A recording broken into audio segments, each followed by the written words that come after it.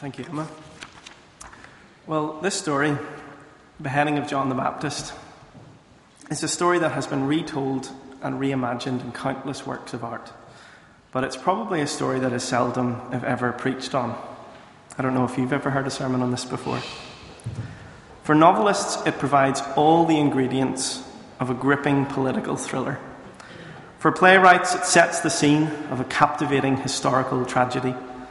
And painters would be hard-pressed to find a more captivating image than the prophet's head on a silver platter. But for preachers, it's not so easy.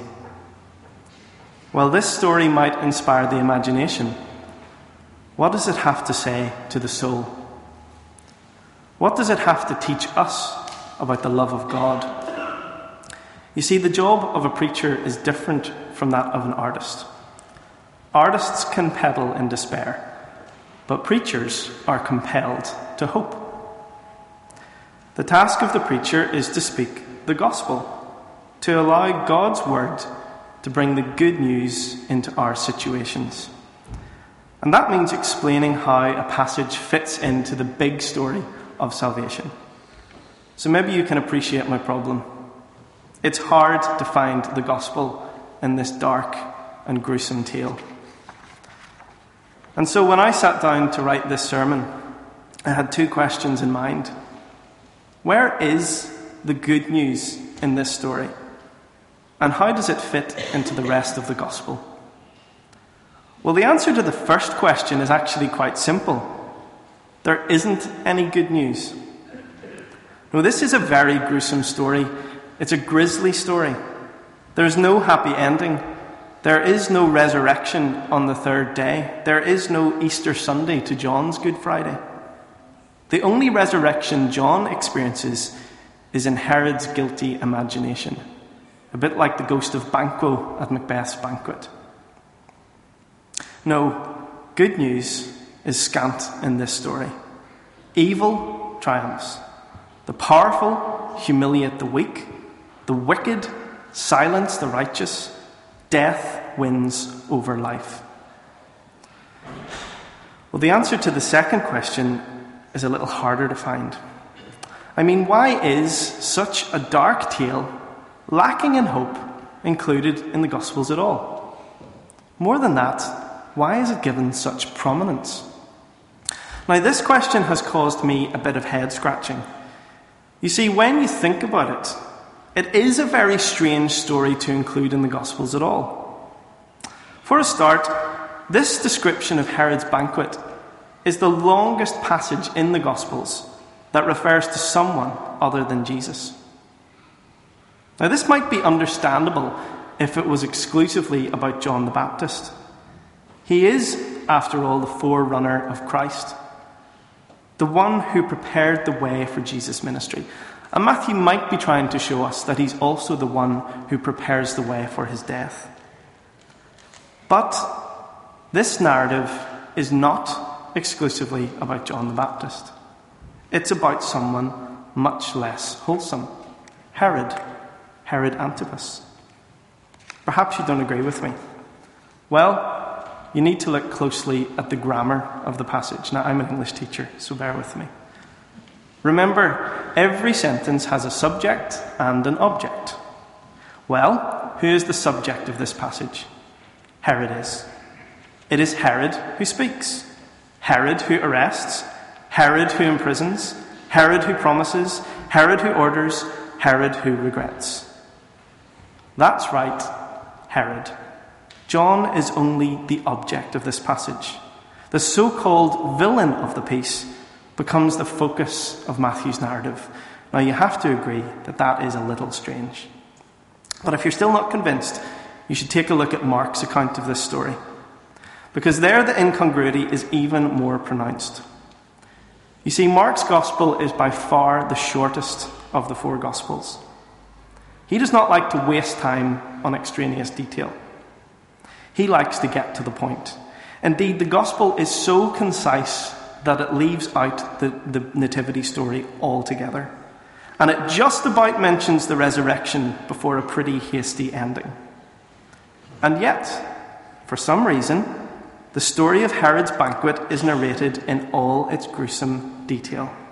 In fact, it's told in even more detail than we find it here in Matthew. So, what is so significant about this story? Why is it retold in full Technicolor when the Nativity story doesn't make the final cut? Well, these are the sorts of questions I've spent the past couple of weeks thinking about, and it's what I want us to explore together this morning. Because one thing is sure, this story is not in the Gospel by accident. Far from it. You see, I think that it's only when we unravel these two fundamental questions, when we work out why this story is included in the first place and why it's given such prominence, that we will understand what it truly means for the gospel.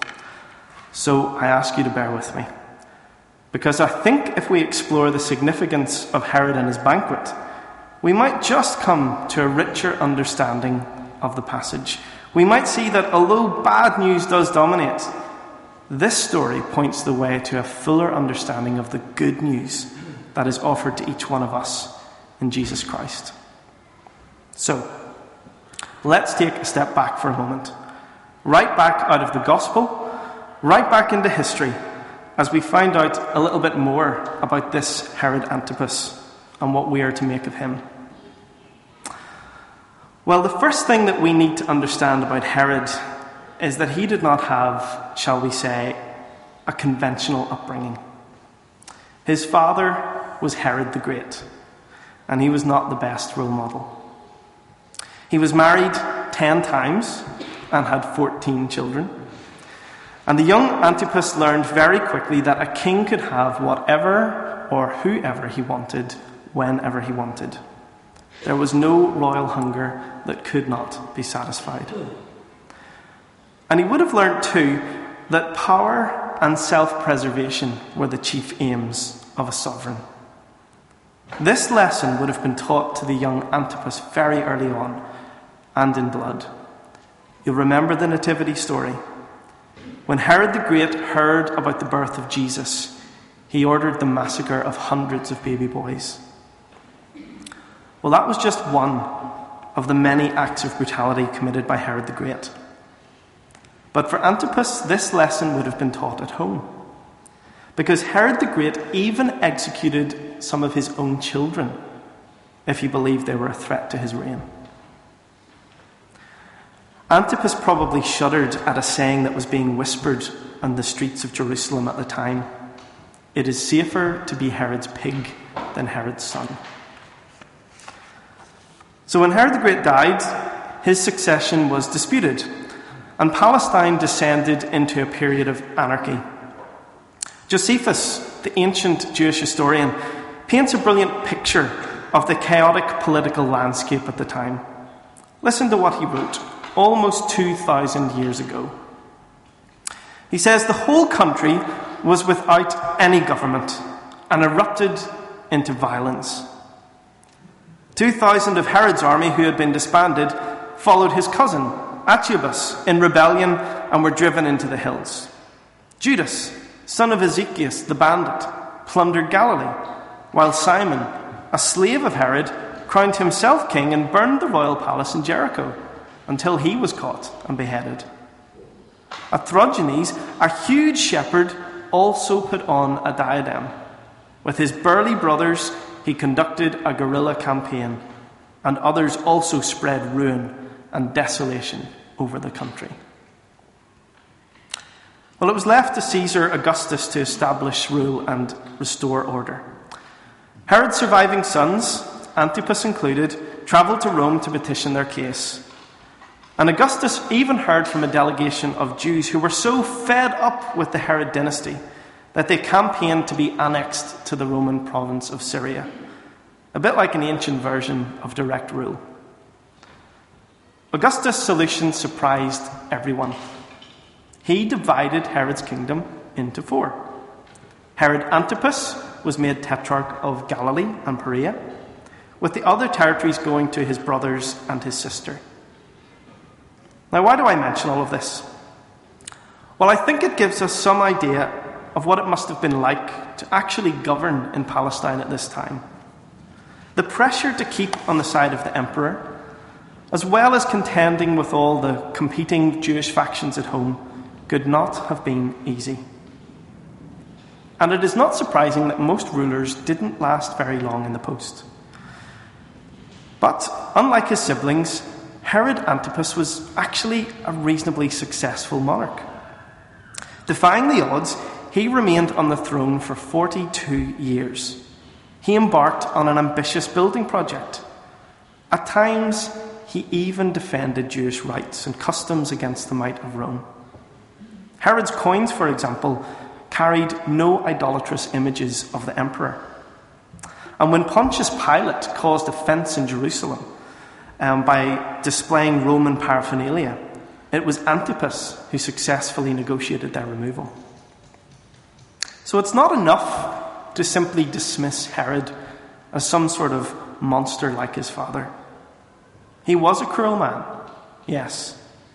He was a man consumed by his own feelings of self-importance and driven by pleasure. But he was a much more complicated man than this too. He was a man living under the shadow of a very dark family history. He was a minor ruler struggling to govern God's people in the shackles of Rome. And he was a man who was continually at odds with his own Jewish identity. And I think this is how the gospel writers want to perceive him as well. Mark includes a very interesting verse about Herod in chapter 6 of his gospel. Look at what he writes. He says, Herod was afraid of John because he knew that John was a good and holy man, and so he kept him safe. He liked to listen to John, even though he became greatly disturbed every time he heard him. Now, I don't know about you, but this description jars with my preconceived ideas. We could easily miss these words in the context of the atrocity Herod commits at his birthday party. But Mark includes these words to remind us that this story is much more messy than it first appears. Yes, Herod disagreed with John, but he saw that he was good. Yes, Herod silenced John, but he also listened to him. Herod murdered John, but he also kept him safe. You see, it is too easy and far too convenient for us to dismiss Herod as some pantomime villain. This verse from Mark reminds us that he was all too human. And like many of us, he was a person at war with himself. We read that he recognized John's goodness and his holiness, qualities that he admired but also feared. Herod loved to hear John preach, even though the truth of what he heard cut him to the bone. You see, whether he understood it or not, Herod recognized a truth in John's preaching. The celebrated preacher Fred Craddock puts it like this: what's frightening about listening to John preach is that he puts you in the presence of God. And that's what everybody wants. And that's what everybody doesn't want. Because the light at the altar is different from every other light in the world. When Herod heard John preach, he was exposed to the penetrating light of God. A light that magnifies the dirt and grime in our lives. This is what John was preaching. Repent and be baptized. Turn away from the suffocating darkness of your own life and turn to the radiance of God's love. But like many of us, Herod wanted this and didn't want this at the same time. Yes, he wanted John's goodness, but he was far too attached to his own wickedness that he had grown accustomed to. You see, Herod had a very particular sin. that he was unwilling to give up or to recognize. In fact, it was because of this that John had been imprisoned in the first place. John had taken a very public stance against Herod and his marriage to Herodias, his brother Philip's wife. Now, it's important to point out that his brother was not in fact dead at this point.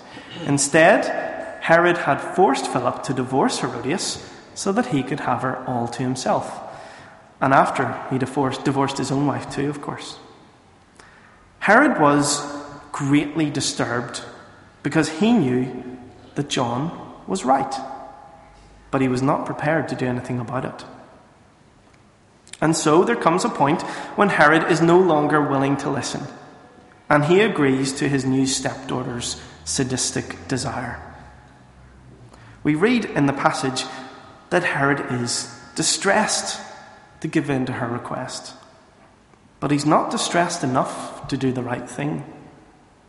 Once again, Herod shows an unwillingness to repent. Even when Herod has time to think about his actions, when he is sober and in the cold light of day, he is still unwilling to show true repentance. We see this at the beginning of the passage Emma's just read to us, which takes place sometime after John's death. On hearing about this man, Jesus, Herod declares, "This is John the Baptist.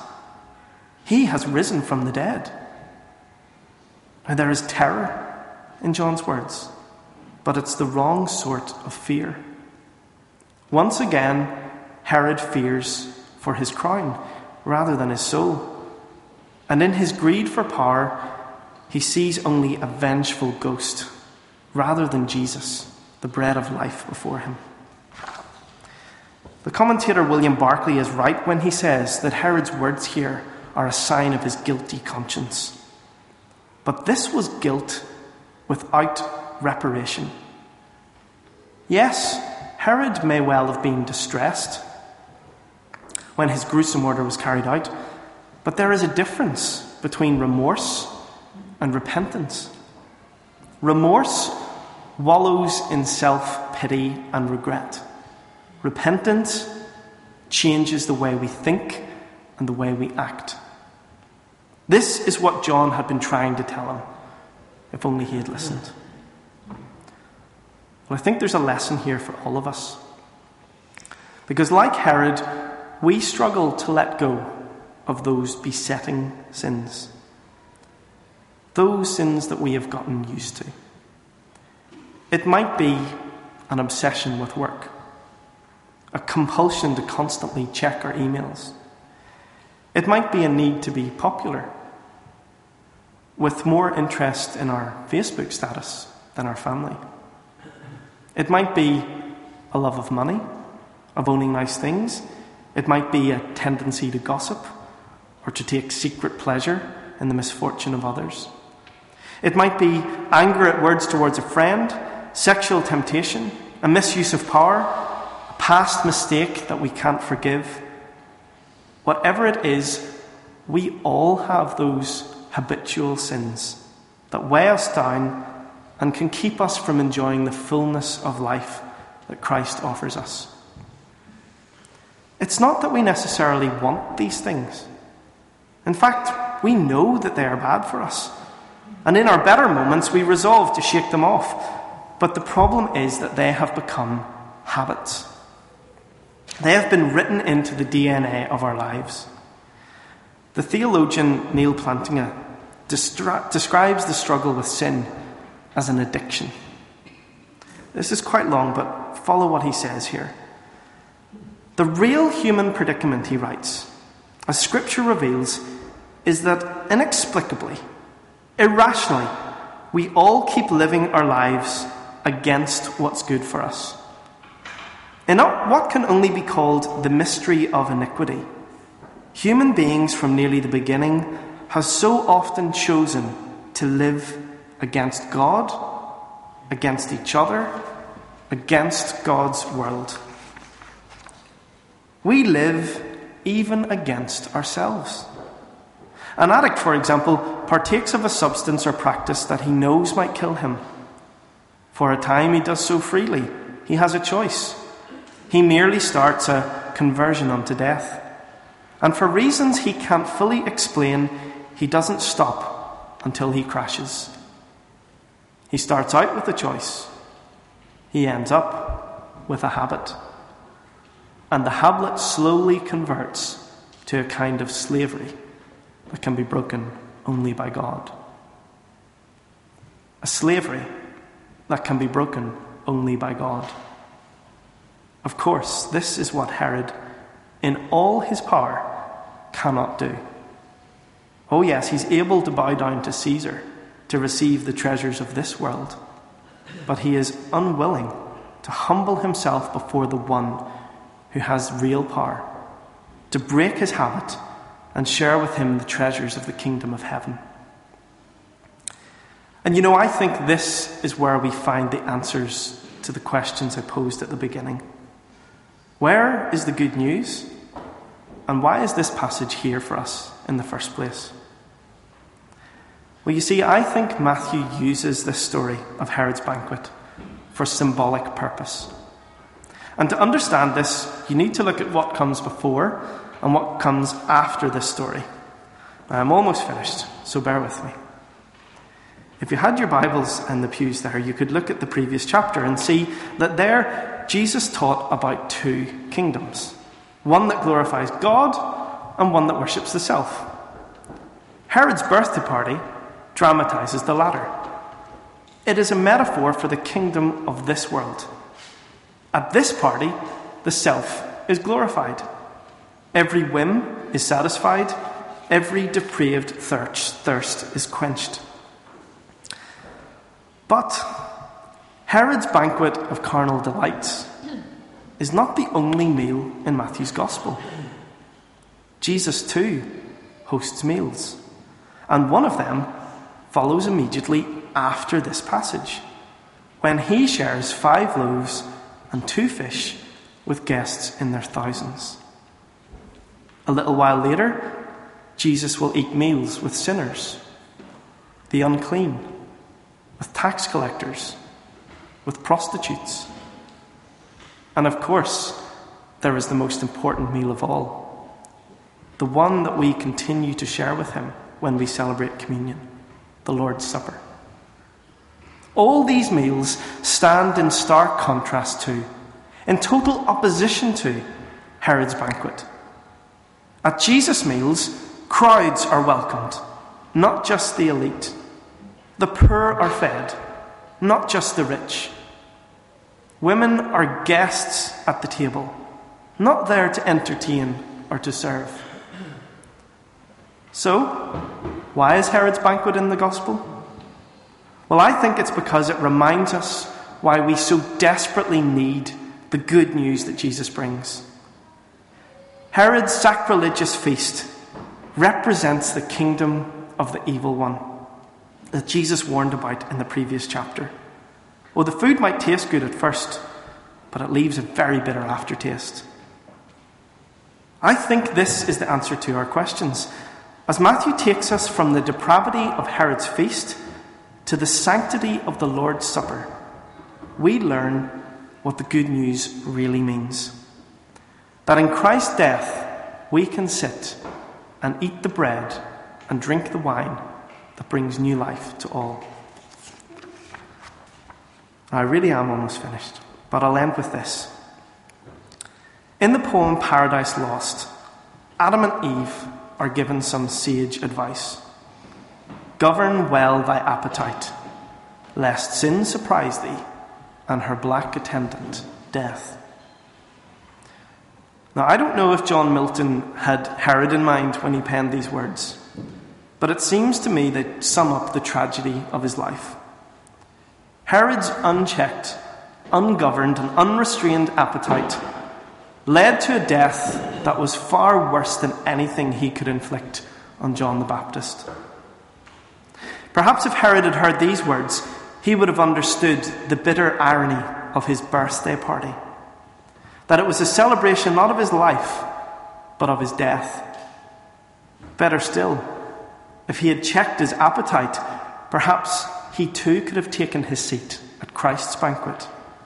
A meal that remembers a death, but paradoxically, mysteriously, wondrously promises new life. This feast of bread and wine is open to us all. Let us not make the same mistake as Herod. Let us not allow our remorse and our regret to blind us from the love of God. Let us not allow our appetite for the feast of this world to dull our hunger for the heavenly banquet that is to come.